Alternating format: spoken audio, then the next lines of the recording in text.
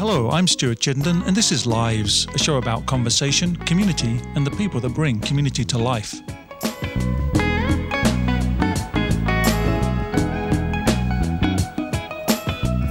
Today's show features a conversation with the Executive Director of In Common Community Development, Christian Gray, recorded in the summer of 2017.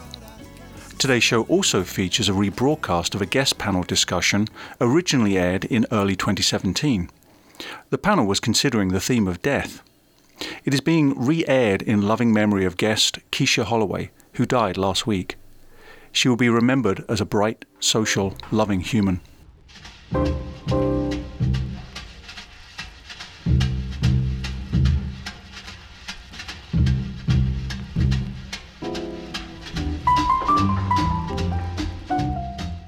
Joining me in conversation is Christian Gray, the Executive Director of In Common Community Development. Christian was born and raised in California, moving to Tucson, Arizona, where he earned a Bachelor's of Art degree in communication and, more importantly, met his wife Sonia. In 2004, Christian relocated to Omaha to join Word Made Flesh, a faith-based organization addressing global poverty and supporting the poor. In 2006, Christian became the Executive Director of In Common Community Development, which is committed to the strengthening and uniting of neighborhoods and neighbors. Christian, welcome to the show. Hello, Stuart. Tell me more about the work that is being done by In Common. And you know what, I actually don't really know the history of In Common. Mm-hmm. So tell me a little bit about its history, its founding, and so on and so forth. Sure. Yeah, so it started in 2003. At least it became an official 501c3 at that point. And it wasn't until a few years later that we started volunteering and then worked there. But the history or the origin of it was it started as a part of a church that wanted to be a church sort of in the urban part of Omaha. And at that time, that was pretty unique. I think we're seeing more and more of that now, but it was a pretty unique expression of church. And they realized as they were planting this church that because they knew that it was, faith is more than just belief, it's work and it's caring for others, that they started the 501c3 because they wanted to have a real solid expression of what that could look like. So the church ended up closing down some years later. So when I came on, it was just the nonprofit organization. And it was always looking at how do we do community development? I would call it a laboratory of community development, which was a beautiful thing about it, and I hope still is, where we were experimenting with different ways to impact the community in a healthy way. And I think one of the things that we've been great at is creativity and looking at best practices and figuring out how we can build on best practices and adapt those in creative ways. So now we're really focused on the neighborhood part of community development. You operate in Omaha. Mm-hmm. What are the areas that you operate within? Well, our mission, and we can unpack a little bit why this mission, but the mission is to alleviate poverty at a root level by uniting and strengthening vulnerable neighborhoods. And we're intentional about the plurality of neighborhoods because really we want to focus on individual neighborhoods but also be aware of the fact that investing in a neighborhood requires a great deal of capacity and a great deal of time. So where we're predominantly invested right now is the Park Avenue area, which is a kind of a accumulation of a couple of different neighborhoods, the Ford Burnside and the Leavenworth area. Describe the character of that area. It is an awesome neighborhood. We love it so much. It really is. It's such a diverse neighborhood, and it's one of the. It is. We just actually looked at some data recently. It's the most dense neighborhood in Omaha. So it's just jam packed with people, and people ranging from all different walks of life. And some have described Park Avenue as the melting pot of Omaha because it's kind of where North Omaha and South Omaha spill over into kind of this eastern midtown part of our city. So we love it a lot. And it's got such a great history. As you can probably tell from the name Park Avenue, this was the main place to be back in the day. So this is where all the wealth was and where there's a lot of activity and excitement and, where a lot of people of influence lived back at the turn of the century. And we just love it. That sounds interesting to me, and it conjures a different context, I think, than perhaps might exist stereotypically today. So if you can, paint a little bit more of that turn of the century picture for the area. Yeah, well, this is where all the from what I read, and I can tell, like, the doctors and lawyers and all the folks who had influence back in the day moved, and this was the first ring of the suburbs. And so people would commute back and forth to downtown, and back in the day it was the trolley car, and that's why it became such a dense neighborhood, is because the trolley car ran right through Park Avenue and created multifamily housing. So we have the first multifamily housing units available. But then as time went on, and particularly the 1950s with the interstate projects going through the community, which affected both Park Avenue and South Omaha and North Omaha, that drastically changed the community. And just different zoning policies. And there's such a history of how neighborhoods and places turn from one thing to the other. But of course, as we sit here and talk now, we're seeing kind of a revitalization, as many people would call it, that we're also trying to navigate through in the present day.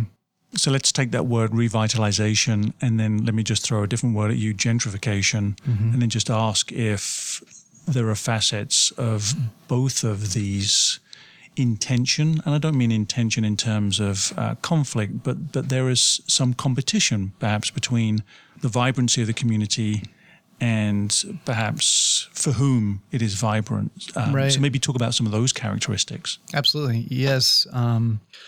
We get to see firsthand in Park Avenue what redevelopment and gentrification look like, and I think it's really fascinating, because I think we've often read stories of what this looks like in San Francisco and New York, or what have you, and maybe we've even visited those places or lived in those places. But for Omaha, and I know this isn't happening just exclusively in Park Avenue, but maybe most profoundly in Park Avenue, we're seeing this take shape, and it's really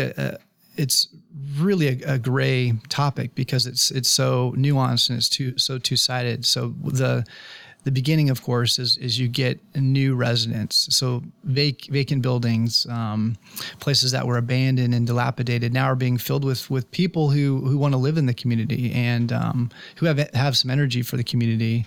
And oftentimes these are folks who have wealth and different resources that can be invested in and utilized in the neighborhood. At the same time, you see the pressure being placed on the existing population, and you begin to worry about the friends that you know and the people that you've gotten to develop relationships with, in terms of what their fate is and how long they can withstand the development. And the challenge with the idea and the concept and the phenomenon is that I think there's probably a sweet spot of where redevelopment and even gentrification kind of play out in terms of development, where everybody wins. But I don't see that happening organically. I don't see that happening by itself. I think that in the end, it sort of just takes its own course, and the engine is purring, if you will, of the market, and it redevelops, and it puts too much pressure on for really lower income people to stay and remain over time.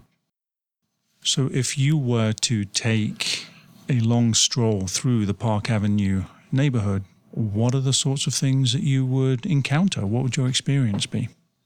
Yeah, that would be a pretty diverse stroll, I think, because if you started probably north on Park Avenue, you'd see a lot of redevelopment, and you'd see probably a lot of people who, if you recalled what your perception of Park Avenue was, 5-10 years ago, it would surprise you, because these are young professionals and people that look of means, and walking kind of the stereotypical little pup down the street, and that's jogging and doing those kind of things that maybe we would categorize as yuppies would do. That's what the north part of Park Avenue would look like. But sort of in the middle, as you're going south, they start to spill over together, and you're starting to see people who you wonder, maybe they're homeless. You can't quite tell by their appearance. You're beginning to see a lot of people from a lot of different parts of the world, and you're wondering what their story is and how long they've lived in the neighborhood. You're seeing a ton of kids. It's we have gaggles of kids in Park Avenue, which just makes it so fun. But you'll see them running all over the place, just having a blast. And Yeah, so you'll kind of just all see it intersect, but I think at the same time it doesn't really intersect. It really, they exist in two separate worlds, a tale of two cities, sort of the developed and higher income part of Park Avenue and the south end, and we've experimented a little bit with trying to weave those two together, but they're difficult. It's a little bit difficult to crack that nut. Could you describe one or two of those experiments to weave together these seemingly disparate sort of cohorts? Sure, yeah. One of them was recent. We do a couple block parties every year, and we typically do it kind of on the south end of Park Avenue. We have a community center on the corner of Park and Woolworth, and it's just convenient and easy for us and nice for us to be able to do it right outside the center. And that's a typically lower income part of the neighborhood, and people love it. People seem to get into it. We'll get hundreds and hundreds of people to come to these block parties, and it'll be a blast. We tried doing one at the north end just a couple months ago, and two things happened. The intent was, could we get folks who are living in kind of these gated community buildings, if you would, out into a block party so that they could meet folks that they may not interact with, and it just didn't happen. It just didn't happen. So we saw fewer of the people that we normally see, just because we created some geographical distance, and the folks in those buildings weren't coming out to participate in it. And it was actually done in partnership with one of the development companies down there, so that it was well advertised, and people were asked to participate and help us to build this thing. It wasn't just dropped on them, but even still, it didn't really take. Tell me more about the Bristol apartment building and the Georgia apartment building. As we get to that, I think it's important to know kind of what makes In Common unique is not only are we looking to transform neighborhoods to stop poverty, right? So if we want to, our theory of change is that if we can change zip codes, if we can change neighborhoods, then we can stop poverty. We see that in best practices, and we see that in the research. But really what makes us unique is the method for us doing that. And we use an asset-based approach. And the way that we describe it is we transform neighborhoods through neighbors, which is really, which is important. I used to be kind of a ends before the means type of person, I think. And as we've done this more and more, I've seen how important the process is, because it changes everything. So our process is to develop local heroes, local champions, superheroes of the neighborhood, who will then be the change makers to transform the community. So most of everything we do at In Common is to build into these resident leaders so that they can be the change makers. And that goes from workforce development, which includes adult education and job readiness, career readiness, to relationship development. We want people to know each other and outside community members to break that kind of isolation that people sometimes feel in certain neighborhoods. To leadership development, we want them to take on the issues and the agendas of the neighborhood, and then neighborhood development is the final piece. So we want to see that lay out into an actual transformed neighborhood, but it starts with transform people and people who are thriving and empowered. And that's really where it brings us to the Bristol and the Georgia Row apartments, is that we want to see them thrive. So if people are moving out, if people are being forced out of the neighborhood, then we cannot develop superhero residents who will change the community. We're left empty-handed. So this has been a crucial part of what we've done to really allow people to stay in place within the neighborhood itself. So we've talked a little bit about the character of the neighborhood and its slow and maybe quick evolution in some respects. And we've talked about the mission and activities of In Common.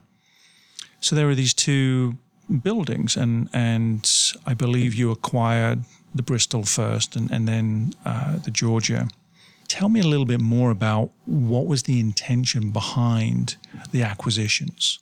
We've been involved in the neighborhood for about 10 years, and actually probably longer. Before I started there, and I've been there for 10, going on 11 years, we had staff who lived in the neighborhood. There's an intentional living house called the Pack House that people were living in, kind of a shared home. We were doing an ESL program. So we have a long history in the neighborhood. And during all those years, during the last 10, 15 years, It's been a significant. Poverty's been pretty significant in the neighborhood, and it's been a pretty under-resourced community in terms of there hasn't been a lot of investment or a lot of energy being put into the neighborhood, except until about 5 years ago when the first form of redevelopment started taking shape, and that caught wind like wildfire. Which again, it's a double-sided coin. It was both very exciting to see new people moving in and some of these dilapidated buildings being repurposed. But again, the other side of the coin is the pressure that it starts to put on residents. And one developer sees the business model of another and it starts to spread and move north, south, east, and west. So as we started to see this spread pretty rapidly, and if you're listening and if you've been through the Park Avenue area, I'm talking in particular of the Park Avenue and Leavenworth cross streets there in St. Mary's, it's mind-boggling to think about how much development's happening there. And again, in an exciting way to what was just 5 or 4 years ago was a strip club on the corner.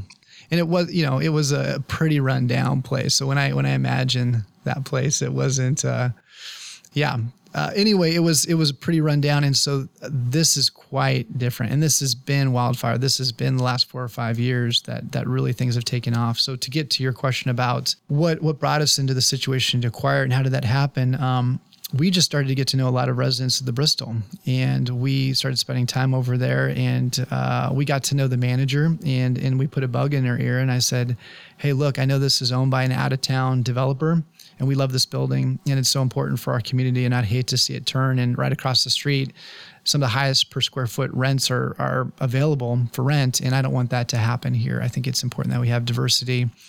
And so we brokered a deal direct without it going on the market, which was a great opportunity for us.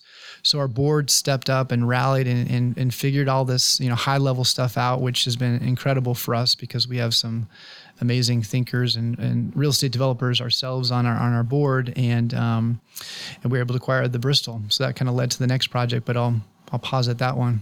So the intention behind that acquisition of the Bristol was to maintain a foothold of this sort of safe preserve of affordable housing within a landscape around it, this Park Avenue area that was subject to other market forces and change, and to maintain that diversity that you were talking about. Absolutely, that was the goal for it, and it's a pretty large building, so it's 64 units for those of you who are wondering what the Bristol is. So it was a way to make a substantial bite or preserve a substantial number of units in that area. And we knew just based on the proximity of where that building was, based on where the development was happening, that was a very likely candidate for redevelopment. In fact, I get calls on it quite often from people in state, out of state, wanting, inquiring about the availability of that building. So describe the building itself and describe the residents. Mm-hmm. So it's a 1926, I believe, building. It's kind of a Spanish revival architecture, a really pretty Maltese cross shape, and it's efficiency apartments. So from my understanding, and it's now in the historic registry, so I should brush up on my notes and read the historic application. I believe it was a home for nurses who were working in the Park Ave hospital just down the street. So it's a beautiful building. It's a solid building, which we love. It's poured concrete, and but it's old. So we're now into a really old building that needs some love, and we have a mixture of residents who live there, both have lived there historically. So my hope as you get into the Bristol, and this is a grand slam because he loves talking, but you'll talk to Larry and you'll hear him talk about living there for the last 16 or 17 years. And you'll talk to people who just moved in last week. So we have a diversity of people from kind of how long they've been in the area and the neighborhood. And the goal for us was both, it's kind of a two-phase approach. We wanted to stop the bleeding, if you will. So we bought the building, and we are kind of just operating it as it was, same rents and kind of similar management structure to what it was. And the long-term project is to redevelop it so that it's a brand new building from the inside walls in, and that will be amazing because, of course, the old building is a challenge on its own. But this will be as nice as any building up and down the avenue. So I can't imagine that this has been plain sailing, either in terms of managing the building. Anybody that's been a landlord or a tenant knows that there are always challenges in the affordable housing or in the very high-end market. It really doesn't matter. There are always challenges. What are some of the challenges that you've had to address?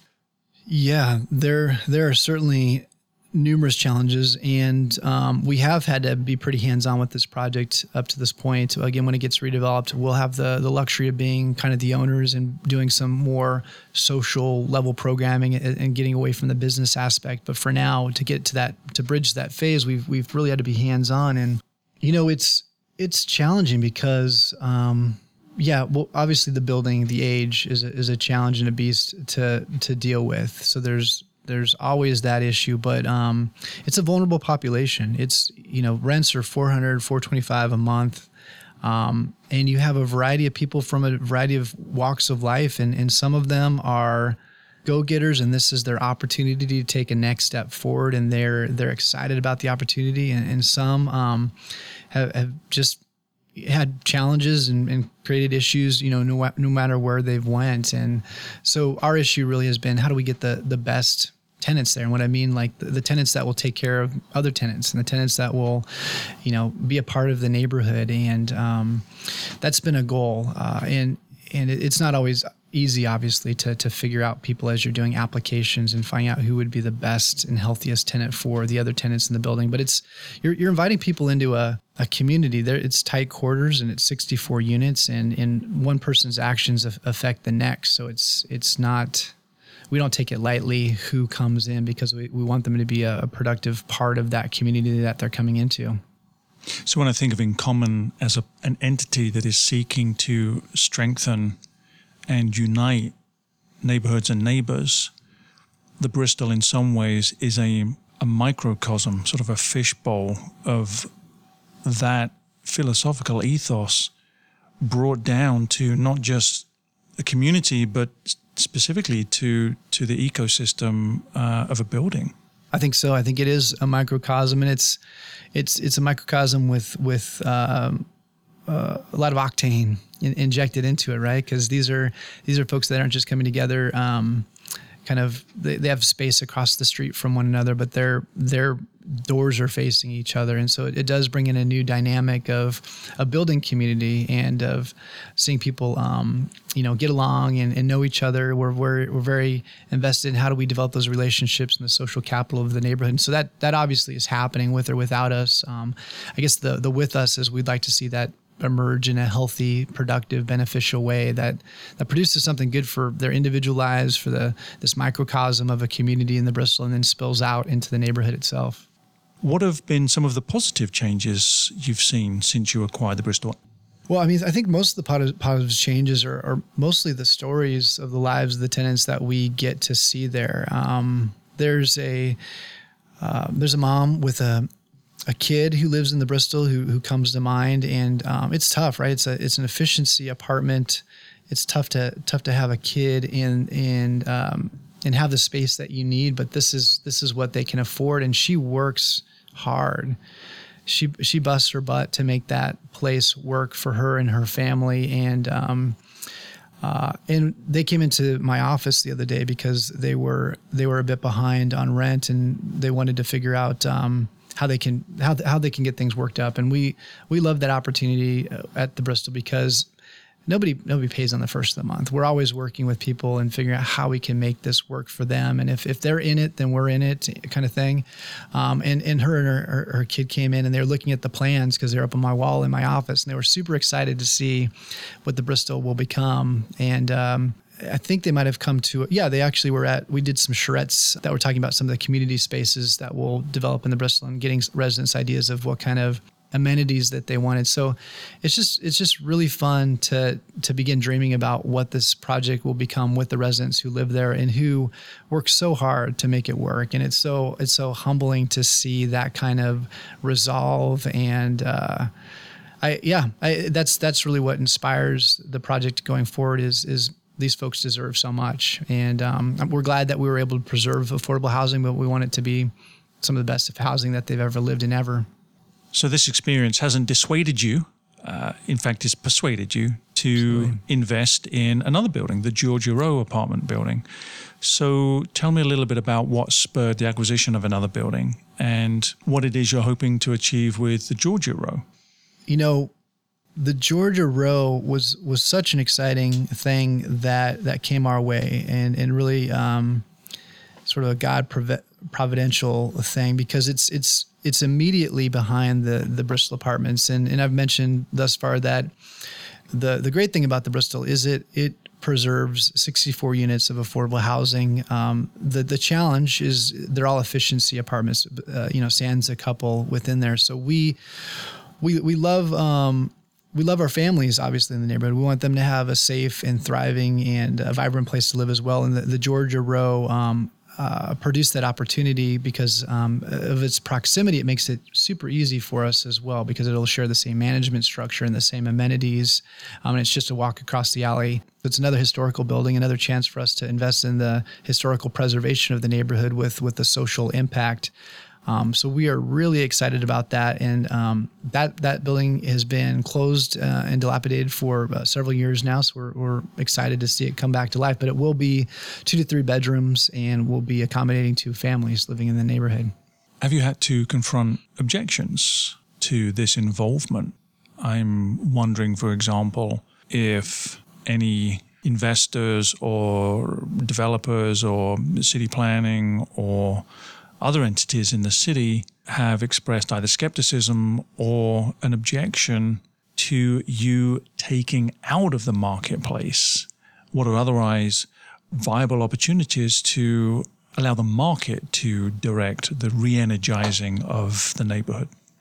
You know, for the most part, I think Omaha has been pretty warm about the idea of affordable housing. We haven't seen that happen a lot. Well, there hasn't been too many projects, I think, on kind of in the Midtown area. So that's probably the newer component of this. It's not sole in that category, but it's a fairly new product and idea for that neighborhood, or for the Midtown part of our community.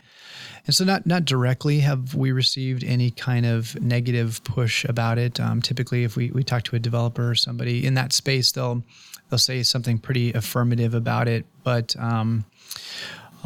we do hear things behind the scenes at times, and the challenging thing is that it can be a different type of culture, right? We have people hanging out on the stoop, and they're much more active just in terms of the public space. The Bristol is relative to some of the other products around the corner or across the street. So it has a liveliness that I wonder if that's always seen and embraced as like, this is what it means to live in an urban neighborhood, and this is what we love to see, or if it's looked upon as we want this to become quiet and suburban in the end, and that's getting in the way. But this is, I think we have great support from the city. We've recently were awarded TIF for our 2 projects. We recently were awarded from the state and the feds historic tax credits to do the project, and in the end, we're submitting an application for what are called low-income housing tax credits, and that will mean that millions of dollars that were previously not in Omaha invested in housing will make their way to Omaha. So it's really a win-win situation where new capital and developments happening in our community from money that's coming outside of our community, and it will last and preserve in our community because there's a longevity, a contractual longevity commitment to LIHTC that we'll need to abide by. It would be remiss of me not to ask if you miss your childhood upbringing, because I have this idea of California as being, basically Baywatch. That's what it was. Yeah. It's a huge state. Uh-huh. And so clearly that's a stereotype born out of, let's just call it ignorance. Mm-hmm. What was your upbringing like? Yeah, I grew up in a suburban beach community, and I'm a beach kid. So I love, when I think about my community, obviously I think about family and friends, but I also think about sitting on the beach, surfing in the beach. I just doing that is so part of my DNA. And so, I totally miss that about it. But as I've been in Omaha, I think one of the things that stands out to Sonia and I is it's an amazing community to get involved in. So Orange County is just a cluster of so many different cities and city councils, and I can't wrap my mind around the complexity and the just everything that's entailed in it. And Omaha is just such a beautiful place where you can make sense, for the most part of how things are run, how things will work, and you can find your place in that. And that's really something that we want our residents to be able to see. The people that we get to work with and empower is help them to see where they fit into this community and where they can make an impact. So yeah, I love Southern California. Love to visit, but I love living here.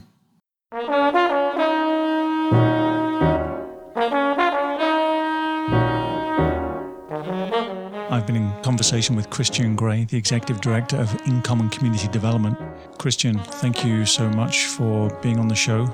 Stuart, it was a pleasure.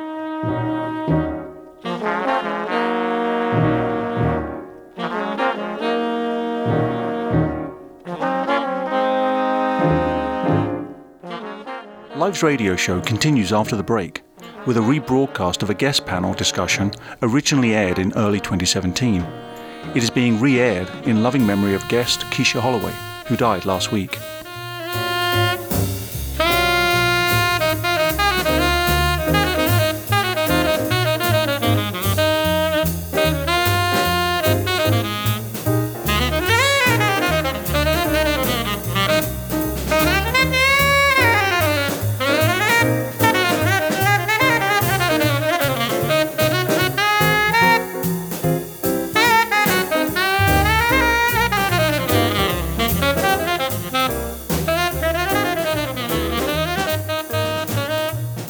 This is Dialogue, the part of the show where guests talk about our week's theme. This week's theme is death. With me today is Jeanette Taylor. She's a native of Omaha, Nebraska. Jeanette currently serves as the statewide administrator of Children's Services for Lutheran Family Services. She founded a community-based nonprofit, Impact One Community Connection, in 2009 and served as its executive director for 4 years, focusing her energy on the marginalized youth and young adults in North Omaha. She attended undergraduate and graduate school at the College of St. Mary, earning a master's in organizational leadership and also earning a master's in negotiation and dispute resolution at Creighton University's School of Law. Hello, Jeanette. Hi, Stuart. Also with me is Amy Mather, librarian at Omaha Public Library. She teaches part-time at Metropolitan Community College and is the host of Whatever Mathers, currently on hiatus. She loves art, yoga, and culinary history. Hello, Amy. Hi, Stuart. Diana Martinez is also here. She is the Film Streams Education Director. She is currently working on a PhD in film and media studies at the University of Oregon. Diana also writes about film and television. Her work has appeared in Slate and The Atlantic. Hello, Diana. Hi, Stuart.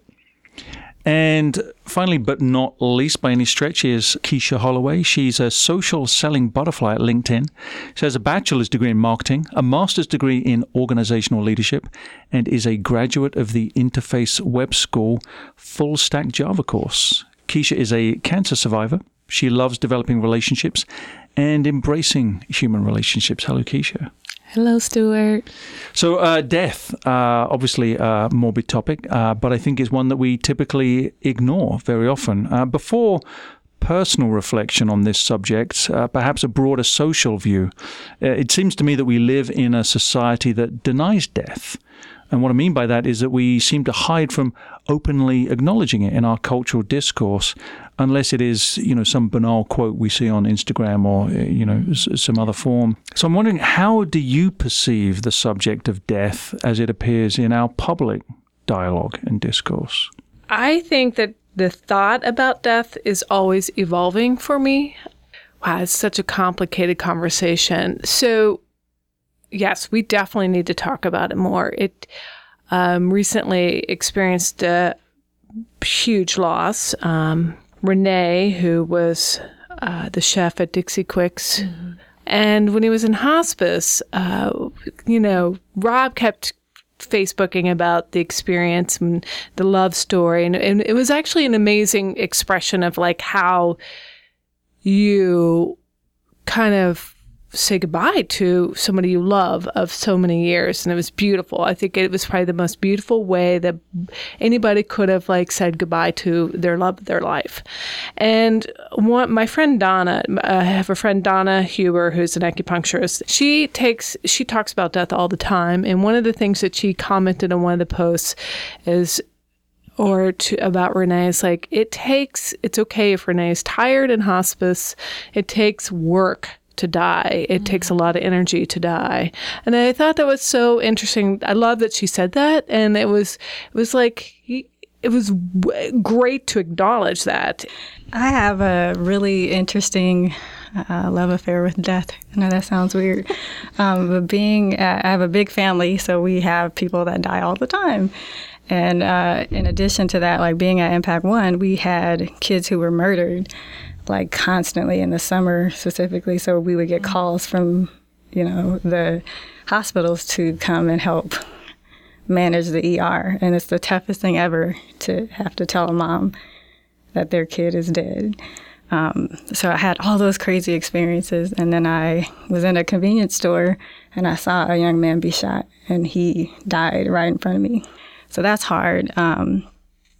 And I went through that for about 4 years. And then a lot of people know I left Impact One because I had 2 people in my family who were killed by 2 of the kids that worked for me. And the second cousin that died, I was really close to him. And so it was hard because he was in hospice care at 34. And it's like, to watch that somebody slowly die over 3 months was not an easy thing to do. But I think I'm okay with death because I see it so much. And I'm just so happy, like, I have kids who've died at 15, 16. And I'm not going to date myself, be someone from the 70s who's still here. I think it's a blessing. So we know it's coming. We just have to embrace it and go with it. I think for me, what really strikes me about death is, so my dad passed away about 6 years ago of cancer. He had cancer for like a couple years, so we knew that it was going to happen. They told us it was going to happen. But I think what was so strange is because people don't ever talk about it, that it is this really huge monumental event, but it's also filled with so many silly things of the everyday. Like, my dad died really early in the morning at home. And then, like, we called the people to come get him, and they did. And then it was breakfast time. And so we went to McDonald's, like McDonald's drive-through.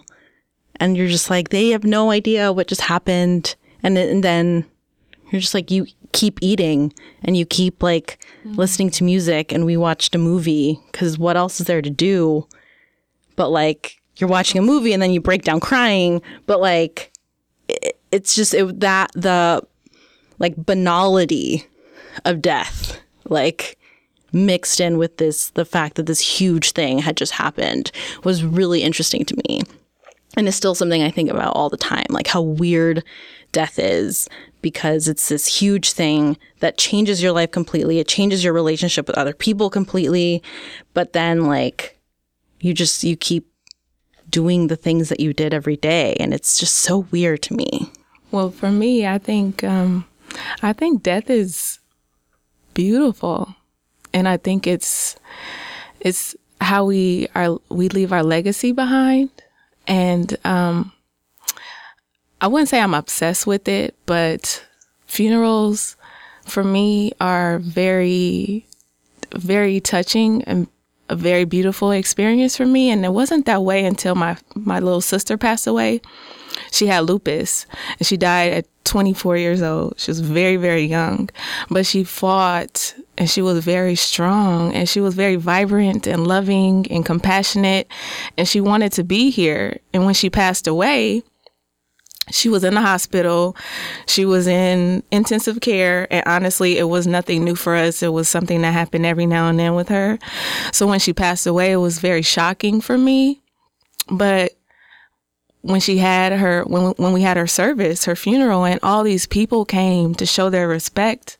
I mean, the church was packed. There was no room to sit. People were in the basement just to come and say goodbyes. And from that day on, I've grown very appreciative of death and the whole process of it, from, just being supportive of loved ones who've lost someone and bringing by food, checking on them, weeks after the funeral has taken place, because people have a tendency to forget. Those are the most difficult times to grieve. But I think we have a tendency to forget how powerful grieving is, and how powerful death is, and to not be afraid of it, because we are all going to go through it. And it's a very beautiful thing once it finally happens. And it's so touching to me when I attend funerals and I just sit and I listen to all these people come and talk about all these memories that they shared with this person. And then we go on, like you said, and we live our lives like it didn't happen. So for me, death is something that I have embraced for the last 12 years of my life. And it's something that I see as a very important milestone in all of our lives. Am I in a studio here with a group of the odd ones out? Yeah. Only because I'm not convinced that our public discourse embraces the beauty or the inevitability of our mortality. And it makes me wonder if perhaps it's not necessarily the moment of death that we refuse to reflect upon as a society, as much as we don't like people that are dying. Mm-hmm. And that maybe means as soon as you hit retirement age, you are on that slope. And at that point, the discussion of our impending doom is something we can't face. So I don't know if I'm confusing maybe the two things, dying or death. It's actually really interesting. So I was just at Thanksgiving at my boyfriend's house, and we had this exact conversation. Like, can you be dying if it doesn't end in death? And it's an interesting question, because it's like, what is then dying? Like, does it have to lead to death? Like, can you be dying and then like recover from almost dying?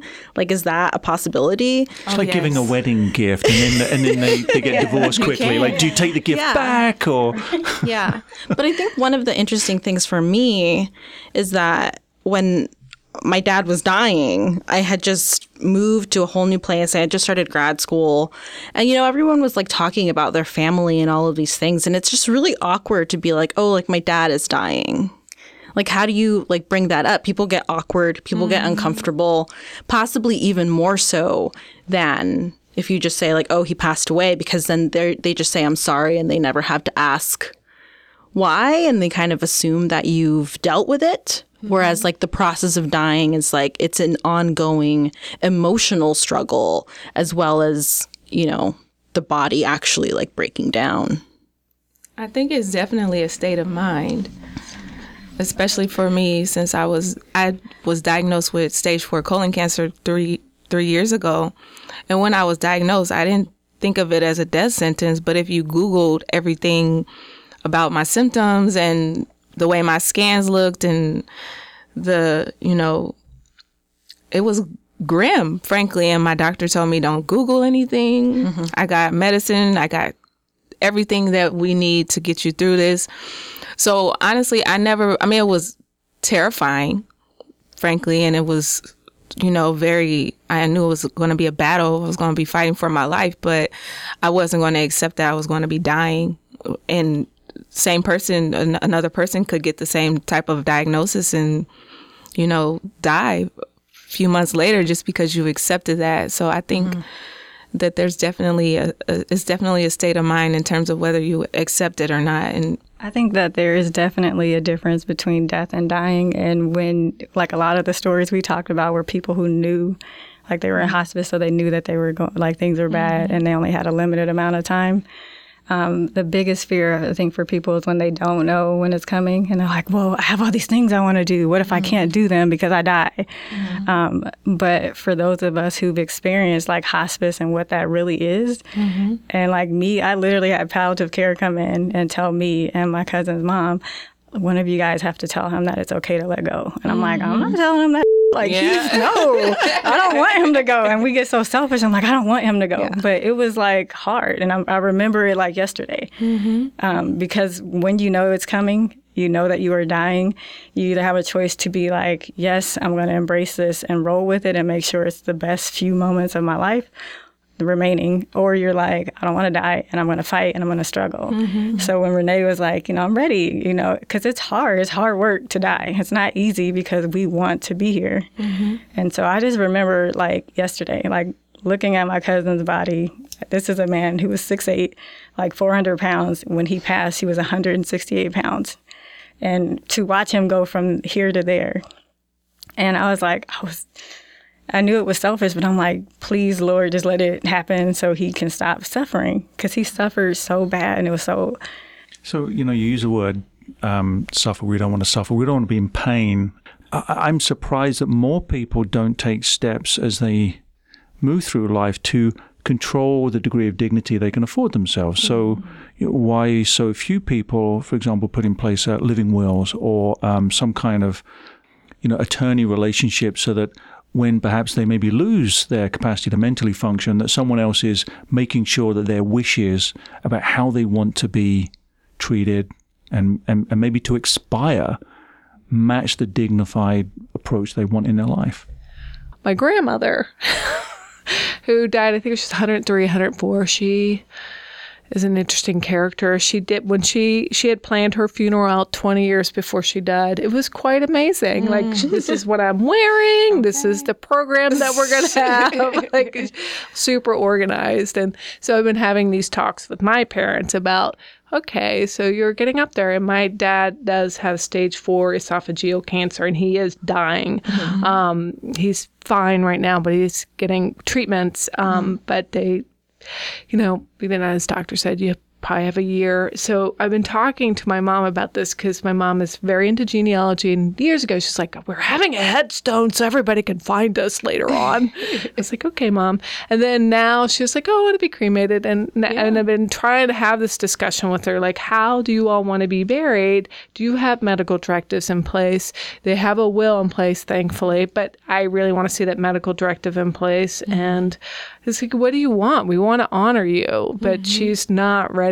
Like you said, Stuart, she's not talking about it. And it's so funny because she came from this woman who had it organized 20 years before she died and paid for. So I can't leave the subject of death without talking about homicides. So if there were... this is not an easy situation. I don't want to reduce a complex and complicated situation to just a few bromides about let's do this and everything will be okay. But that being said, are there just a few ingredients that might set us on a more hopeful path as a community? I'm a person on the outside. Like, I worked for a nonprofit agency, and it was crazy. For 4 years, I dealt with kids dying and trying to support families and raising money for funerals and calling people out at meetings. Like, all of that. Like, if you really support community, help this mom bury her kid. I'd done all that. But it wasn't until my 2 cousins were shot and murdered, like, within a month of each other. And I'm like, you know what? I'm over it. I'm out. And I walked away from Impact One and literally left the city. Like, I'm like, I can't even do this right now. Because we think that this is so normal for teenagers and young people to be shot every day. And I don't think that the interventions are as strong as they could be, because I've seen it work in other cities, and I know that we could do more. It goes back to, what does it really mean to be a community, and what does it mean to hold people accountable for what happens in your neighborhood? What does it mean to be a resident in a community when you allow crazy nonsense to happen, when you know somebody's gunning for somebody else and you don't intervene, when you know you have somebody's ear and you can talk them out of doing something horrible, but you just let it unfold? We see this every day. And it's like little things that irritate me. It's not because little things end up being big things. But then you have the corner store, J&J. Somebody walks into the store and they rob the store 2 days in a row. I grew up on 40th Ave. I'm like, you really gonna let these people just walk in and rob the store? That is the sad part. We don't really have a community, and that impacts everything else. That's why it's okay. Somebody else got killed today. It's not okay. And that's because we don't have a true community here in the African American community. I'm going to say that. Until we, and by we, I mean the larger we, embrace the entire city as a community, it doesn't seem that we can make as much progress as we should be making. But part of the challenge with that is Omaha historically is divided into North, South, and West. We didn't do that. Like, that wasn't African Americans deciding that that's how it's going to be. That's redlining and some other stuff that's systemic that we have no control over. So when I say African American community, it's because I feel like you have to keep your house in order. Somebody out on 168th, they're not worried about what's happening on 24th Street. So it's like you have to have those checks and balances in your own community to make sure that other people see, like, hey, like, this is a real issue and this is our community, the bigger Omaha metro area. I think we don't do a good job of checking stuff that needs to be checked. And nobody in West Omaha is checking for some kid at, like, North High School or Central who's beefing with some other kids. So we have to have our own accountability for our kids and what happens in our communities. And then as the greater Omaha area, we need to be real about how we marginalize North Omaha and South Omaha sometimes, and we isolate those communities too. That impacts homicides and other things, but it's not a collective community here. So as we begin to wrap the discussion, any final, or perhaps I should say terminal thoughts from each of you on the subject of death? My final thought is that it's interesting that the conversation seems to swing both ways, right? That there's either not enough discussion about death so that people, don't put those directives in place that they need, don't have wills, aren't prepared for when it happens. But then there's so much conversation about it that, the deaths of Black kids and Latino kids just becomes an everyday thing that we see in the news, and that politicians and whole government systems don't really seem to care. And so, by normalizing talk about death, hopefully those two extremes can somehow meet in the middle and people can be comfortable with facing their own mortality, and also be concerned enough to care about the lives of other people in their community that, isn't so far away because we're all here. And I think it's death and taxes. The only things that gotta pay your taxes and you have to die. We're born dying. I think if you experience a lot of death, you understand that, you know what that is. But it's difficult when it's like a homicide or a young kid. It's like, and we can't make that the norm. But we also can't be afraid of death because it's inevitable. And it's like the Lion King. It's the circle of life. You live, you experience, and then you go back. My final thoughts are death is a part of all of our lives, and it's important that we reflect and learn from those experiences. I think we choose how we die most of the time. So if you are concerned about your children and the people who you will leave behind, it's important that we live a full life, one filled with love and compassion and dignity, so that our legacy can live on through the people that we touch every day.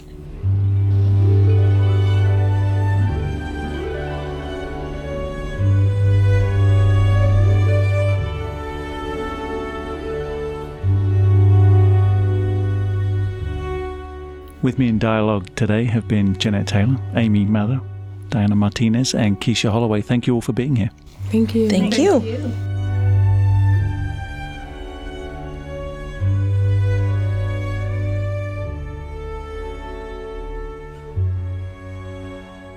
Live's radio show is supported by Humanities Nebraska, inspiring and enriching personal and public life by delivering opportunities to engage thoughtfully with history and culture. Learn more at humanitiesnebraska.org.